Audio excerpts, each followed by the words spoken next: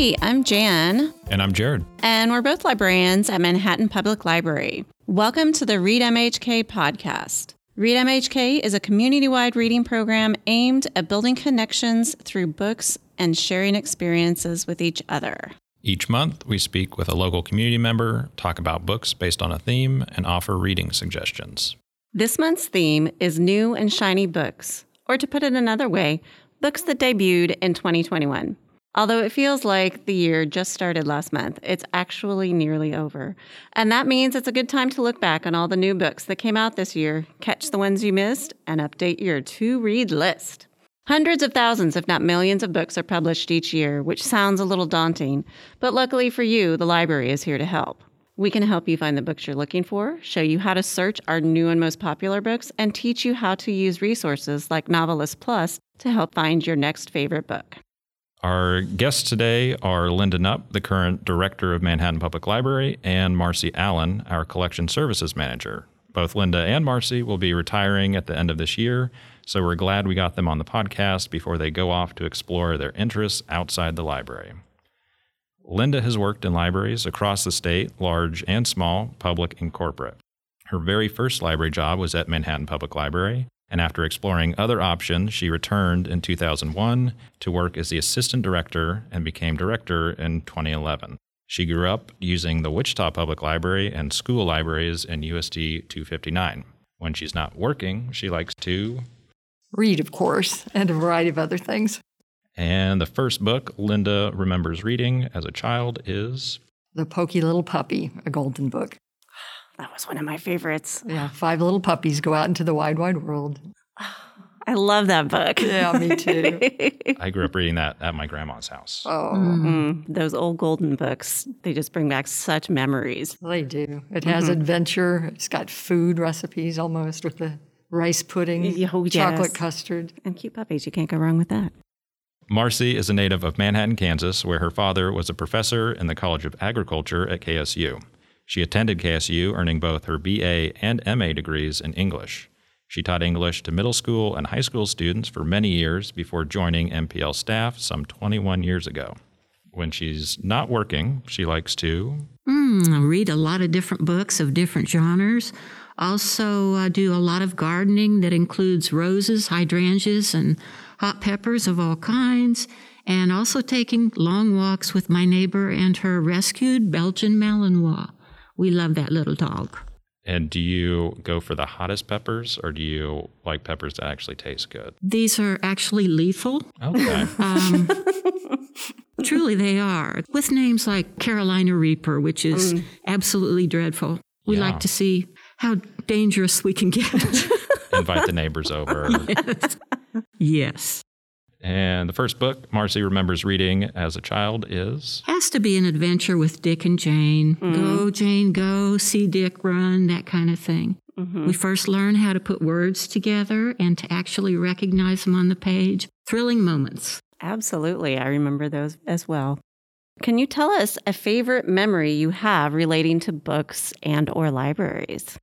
Well, I grew up using libraries, and I enjoyed visiting the public library with my mother when I was very young. And it was often kind of one of the first things you do when school let out in the summer. We'd either go to the library or the pool or to Joyland Amusement Park in Wichita. And it was a treat.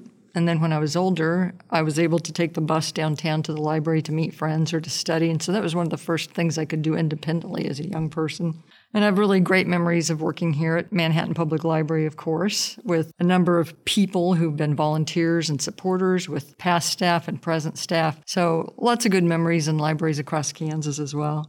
What was one of your favorite libraries besides Manhattan to work in? Well, I liked something about all of them, but I'd have to say Wichita Public Library was Okay. one of my favorites, since that's where I grew up. So was it fun going back, working there after, you had been going there since you were a kid? It was. It was fun to be in the building that they moved into in the 60s, and they've moved since then, of course. Okay. But it was fun to do that and to visit all the branch libraries and all the services across Wichita. So I did enjoy that very much, working in the urban library system. That would be interesting. What about you, Marcy? Oh, I'd have to say one of my favorite memories was going to the old Carnegie Library, which is located just west of the courthouse. How exciting it was to go to the children's room on the second floor, and there was a big design in the middle of the floor. And there was an older woman who ran the children's library who seemed intimidating, but she was always kind of eager to place books right in your hands. So that was kind of fun. And then I worked at that same library later on when I was in high school, and it was a time when we were getting ready to move over into this building. So we had to pack up all the books into boxes. And then when we arrived over here, people just threw the boxes out on the floor and everything lost its order. So we had to start all over. We had to quick read all the shelves and see if we could fill them up and get going from there. But it was kind of funny because at the time, this was like 1969, this place seemed huge. Oh, I can imagine. And there was an underlying fear that we wouldn't be able to fill it with books. So times change. Wow, I can't imagine trying to. I can see all of those boxes of books and just go, oh my gosh, where did these all go? It was pretty strange, yes. But it worked out, so that was a good part.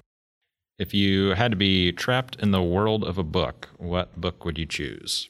Well, I would take Louise Penny's World in the Village of Three Pines. If you've read those stories about Inspector Gamache, I believe Penny has written something like 19 books. And Three Pines is a little fictional village located somewhere south of Montreal. And it's just kind of a protected little place. And it's kind of surrounded by forests, which makes it very attractive. And it has little shops in the center of the town. But it's the people who are the real draw of those stories. Some of them are kind of eccentric, and there's one that tends to be downright vulgar, but they're incredibly kind people, and they give the whole place kind of a nice little atmosphere. These are mysteries, so there are always crimes of a serious nature involved, but the care that these neighbors feel towards one another is priceless, and that's one of the sweetest parts of the books. That's really cool. It kind of reminds me almost of like some Wendell Berry. Very much so. Very much so. Very pleasant to read. And as long as you remain a main character, you're safe. Not one of the... Well, actually, no. We've lost a main character or two, so got to have a little element of surprise in there sometimes. Okay. That was a really good answer, Marcy. I never thought about it, but I like that town too. Have you read those two? I have. I really have enjoyed them. So if I was in The Lord of the Rings, I would like to live in Rivendell or the Shire, but I wouldn't want to live in Mordor or even the White Tower. So yes, just those nice parts with the natural landscaping and the dancing and the song and the ale. And the ale, of course. Yeah. I've often thought that Rivendell would be one of my favorite places to go. Me too. Yes. Do you judge a book by the cover? I do. And I have. I was a judge for the Kansas Authors Club Award last year, and the award was It Looks Like a Million, and it's a contest for the cover and the formatting and the overall appeal and the type and the look of the book. So the design can tell so much about a story and have appeal. The book that was the winner was The Real Education of T.J. Crowley, a book set in 1968 Wichita about racial divide and a family in the 60s who live in a neighborhood just as things are becoming integrated and the Fair Housing Act comes into effect. And the cover really illustrated that through the fence and the typeset. You really got a feel for what the story was through the design and the art. So yeah, often I do. It has a lot of appeal when you look at the cover of a book. I think these days that everybody is putting a little bit more into it and not back just where it was just a plain title, author, and everything. It's the colors that they use and the depictions that they portray on the front are often fun. Yeah, you don't want to let it stop you from exploring new things, but it certainly has that initial appeal. And often a certain imprint would have a certain designer look too. If you are a reader of a certain imprint or publisher, you could identify something you liked through that look as well. I agree. I have to agree with you, Linda. I judge a book by its cover all the time. Every day. That's right, books. I feel like if people have really put the work into the book, then it deserves a good and decent cover. And if the quality of the artwork looks like maybe something I had a hand in, I'm not going to read it. I expect covers to be professionally done, and that's just something that I look for. The more striking the cover, the more inclined I think I am, and anyone else would be, to pick that book up and take a look at it and to see just what that's about. So Oh, yes. Judge by the cover. Judge away. Yes. What role do books and stories play in bringing a community together or even creating a community? I think the stories keep our history and show us what future possibilities might be. Those stories really connect us to each other and to our community and to the larger world. They help us imagine and understand other people and other lives and experiences that we just can't live in one life. There's been a lot of research and activity about books building empathy when you try to understand another character or an experience that you won't have, whether you live in an urban, rural area, another country, another time, another planet. You get a lot of experience through reading that you just can't get elsewhere. And I would agree completely. I think books allow us to have a shared experience that we might not have otherwise. And since they rely so heavily on the power of imagination, when we talk about books, we have a wonderful opportunity to share our feelings and impressions and opinions with other people. And we may find that we disagree with others about, the quality of a book. We've all had this experience where we recommend a book to someone and they hate it, which is kind of defeating. How dare you? I know, this is my favorite book. But it teaches us to look at things a little bit differently, and I think it becomes a treasure. A book does when a community of people experience it. I definitely agree, and that's what we're trying to do with Read MHK is we develop empathy through reading. So we want to grow our community, and if we can do that by introducing some new books that people like, then I think that's wonderful. What are a few of your favorite books that have come out this year? Well, I have to say some of these might have come out last year. Okay. So 2020, 2021. I think that can totally be expected since these years have blended together. Okay. Yeah, I've been thinking about this since you asked the question, but one of my favorites was Becoming Duchess Goldblatt, and the author is anonymous. It's a story behind the creation of a Twitter character, Duchess Goldblatt, and she is a fictional character in 17th century garb who's probably in her 80s. And she rules her loyal followers on Twitter from the town of Crooked Path, New York. But it's just a delight to read the Twitter account and to read the book of the account of how she came to develop this character after a really painful divorce and separation from her child, a difficult loss from a job that she'd had a long time in an industry she loved working at, and wanting to connect with people, but wanting to do it this way through her writing and through this persona of Duchess Goldblatt in just short bursts of communication because Facebook was just too much. So agreed. but it really is a delight, and it still has an active community of followers. But the story is very genuine and very uplifting. She forms a very close relationship with the singer Lyle Lovett through it. She mentions him a lot, and finally they meet in person, and she reveals her true self. But not everybody knows who the Duchess is. It's a private thing. But it is a delight, and the Twitter account is fun to watch as well. That sounds wonderful. I am totally putting that on hold. Yeah. I would highly recommend it. Linda told me to read it, and I enjoyed it too. It's the connection with Lyle Lovett was kind of fascinating. That is very interesting. The two of them just kind of came together at a concert, and she was so excited. She burst into tears, I believe, to meet him. She did. She was very, very moved to do it. They kind of arranged to meet after she kept mentioning him on Twitter. Did she have a crush on him, or was it just like a... Oh, she was a fan, definitely. Okay. Also, the Lady Bird Diner in Lawrence has a pie named after the Duchess. Oh, really? So there's a connection there as well with a special pie in honor of the Duchess. Oh, that's wonderful. But she really has created this fun community on a social media account when sometimes social media is so... Negative, yeah. That's a great word for it. It's just a really positive, fun place. I really like that. I'm totally going to check that out. I hope you do. I hope you enjoy it. Not at work, though. No.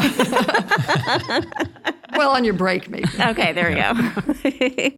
I have 3 books that I would highly recommend to anyone that I had read this year. The first of them is a book entitled Late City by Robert Olen Butler. When I picked this book up, I wasn't sure if I would like it. It focuses on an elderly man's final days in a nursing home, and I didn't know if I was going to want to experience that with him. He has a really declining state of health. His name is Sam Cunningham, and along as he is declining, he believes himself to be visited by God. And God starts talking to him in his mind, and they discuss many things, and Sam realizes that there was something missing from his life. And God says, well, let's take a look at this, and we'll go back to when you were very, very young, and we'll go through your experiences to see what it is you're missing. So the two of them have flashbacks of when Sam was a very young boy and he was abused by a father. He runs off to join World War I and becomes a sniper, and he can't really deal with that, as many people cannot. He is married and later has a son and becomes a very successful publisher of a newspaper. But he realizes his life is kind of incomplete. So as he comes closer and closer to the point where he is now, he begins to realize that he missed a lot of moments in his life that would have opened a better understanding and a greater love with his family and other people that he knew. It's a very touching book, and it has one of the neatest revelations at the end that I've seen in a book in a long time. And I'm not going to tell you what it is, because you have to read the book and find out. I thought, boy, I see now why Robert Olen Butler was a Pulitzer Prize winner. To pull that together like that is amazing. A second book I've read and recommended to a lot of people is a book entitled 1,000 Ships by Natalie Haynes. She studies the classics. She was particularly fond of the Iliad and the Odyssey. We've all had experiences with the Iliad and the Odyssey, and we know about the gods and the goddesses and the heroes and the scoundrels and everybody else. But she develops her story in a different way. It's fiction, and it's short little chapters from the points of view of the women only. So there's a long section about Hecate, the former queen of Troy, for example, who witnessed the death of her husband in battle and the killing of her sons. And she, along with all the other Trojan women, are camped on the seashore waiting to be taken back to Greece and become slaves. And in just this little section, we realize what a brave woman she is and how she has a sense of stoicism. It's like, well, we knew this could happen, and here it is. She also talks, and by she I mean Natalie Haynes, about Penelope, who was the wife of Odysseus. If you remember from the Iliad, he was gone for something like 20 years. She keeps writing him letters. Where are you? Things are bad here. All these suitors want to marry me so they can have all your property. What are you going to do about this? And that's kind of interesting. In addition, you have sections that are the goddesses and how jealous they were of each other and how they manipulate people and they trick them and all kinds of things. It's a beautiful book, and it's really kind of fun to look at the Iliad and the Odyssey with the same tone as the originals, but from a totally different point of view. What happened to these people afterwards? Good stories. Oh, wow. You guys are just making my list longer. I like that concept of writing the exact same book, but different characters, because you would love this one. It's a full world. Amazing. It's amazing. Did anybody read Circe? It kind of reminds me of that scene with the point of view from the spurned goddess. Oh, yes. We have to.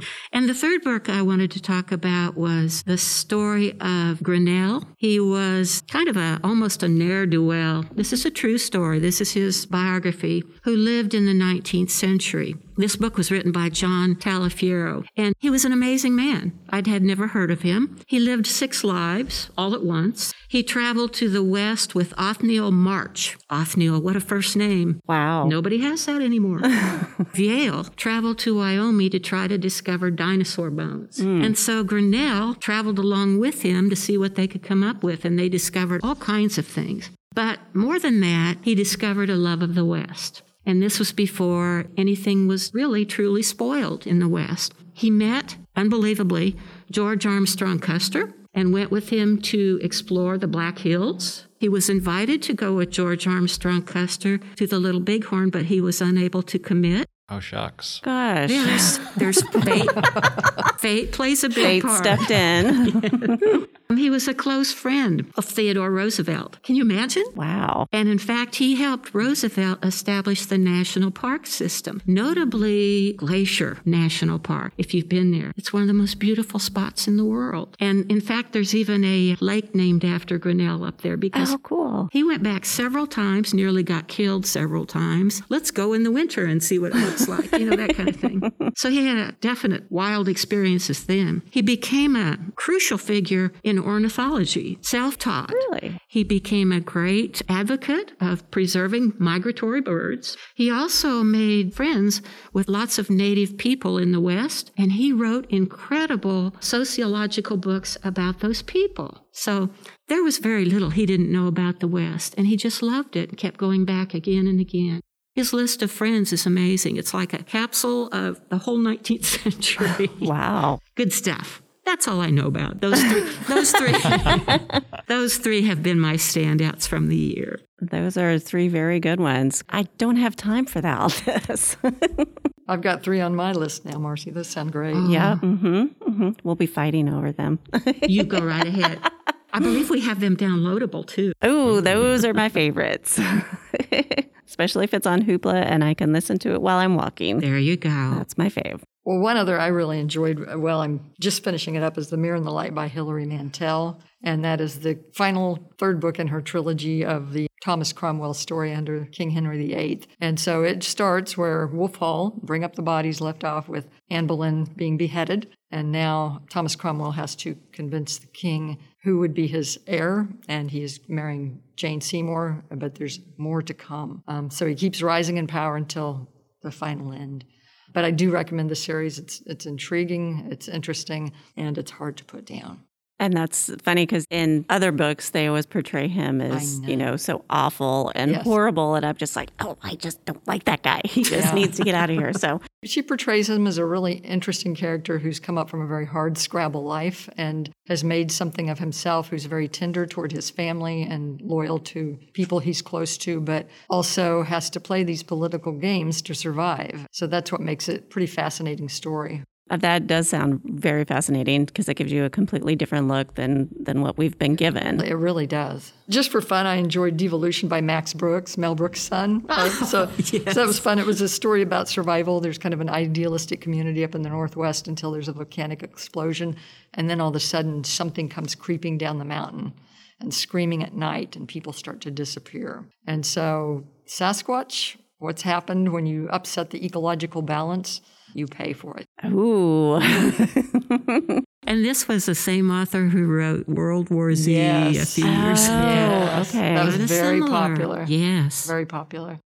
And those Sasquatch, they're smart. They learn quickly, don't they? You don't mess with Mother Nature. No, you do not. We should all learn that lesson. But on a more optimistic note, Jane Goodall just has a new book out called The Book of Hope, and I also have it downloadable from our Overdrive library. And she acknowledges that undeniable damage that we've done to the earth and how we have upset the ecological balance. But somebody who has worked in the field her whole career, and she's in her 80s now, really does express a sense of hope through the young people and their efforts, and just tries to express that even small changes can make a difference, and it's not too late, but we have to start now. She's always very positive in that respect. Whenever, I remember going to see her when she was up at K-State. That's right. And I took my only child at the time, Marley, and she was very interested in that. And Marley even got to meet her and had her sign her book. Oh, she was just such a beautiful soul who just really cares. And she does hope. And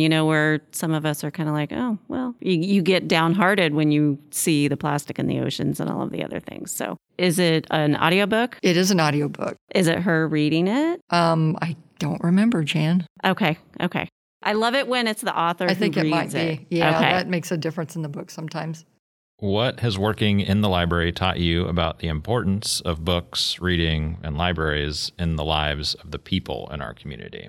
Well, I'd say that Manhattan really is a library town. When I worked here 30 years ago, the former director, Margaret Gates, told me that, and she was right. I remember when I resigned from that first job to take a job in Wichita, she said, oh, you don't want to go there. Those people don't care about libraries, which isn't completely true. But she was right that people in Manhattan care about a library like no other town I've worked in Kansas. And I think what it shows is that people of all backgrounds, whether they're longtime residents or people who come into this community new, which happens a lot with the Fort, with students, all enjoy the library. And we see people from every economic background, all kinds of interest, all come to this library as a place for the community, and they really do support it and they really care. And I think that evidence comes through my experience at this library and seeing so many people volunteer to help us, whether that's on our foundation board, our friends group, are a governing board of people who volunteer and give their talents and time and dedication to this library, and I greatly appreciate that through the years.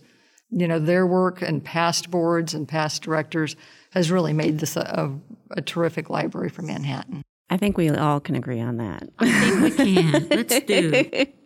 I would say that Manhattan has demonstrated that books will always be very important to the people, regardless of formats. Last year when we were shut down for a while, we beefed up our collections of downloadable books, and people loved it. People love being able to still get to the materials, the stories, the nonfiction that they were so fond of. And then we thought, well, when the people come back into the library, will they still want to read paper books? And they do. They like a little bit of everything. So we're seeing high usage on downloadable as well as print, as well as every other different format that we have. And yes, indeed, we are a community of readers, and people love that. So that's a wonderful network we have, and we love giving people the materials that they want. So that's what we do and enjoy. It's always so fun to see new families come into the library and walk around the children's library, and they're just like, oh my gosh. And even when they're up here and walking around, I think one of the comments we get most from people is like, this is such a cool library. We are very fortunate here. We are. It's a beautiful facility and a wonderful community, and the staff and all the people who support the library really care about services. Absolutely. I think that's definitely true. I think everyone cares. One of my favorite questions that we get is, how many books can I check out? And when I say as many as you can carry, they always get excited. When we're asking that in the children's library with the second graders, they always ask that question. And it's like, oh, well, as many as you can carry. Can I check them all out? It's like, well, I think your mom might have something to say about that. But if you have the truck capacity to check them out and then bring them back 3 weeks later.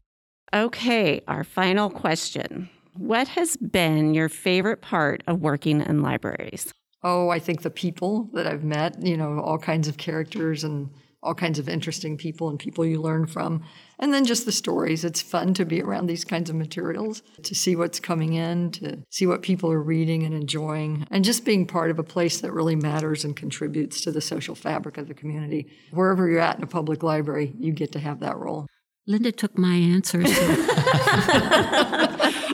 I would just say, yeah, it's the people, it's the interactions we have with them. From what I've seen in this library, we have an amazing staff. And I think that I've been lucky enough to meet so many different personalities and different interests that's got to be rewarding for me personally. And I've truly enjoyed working here.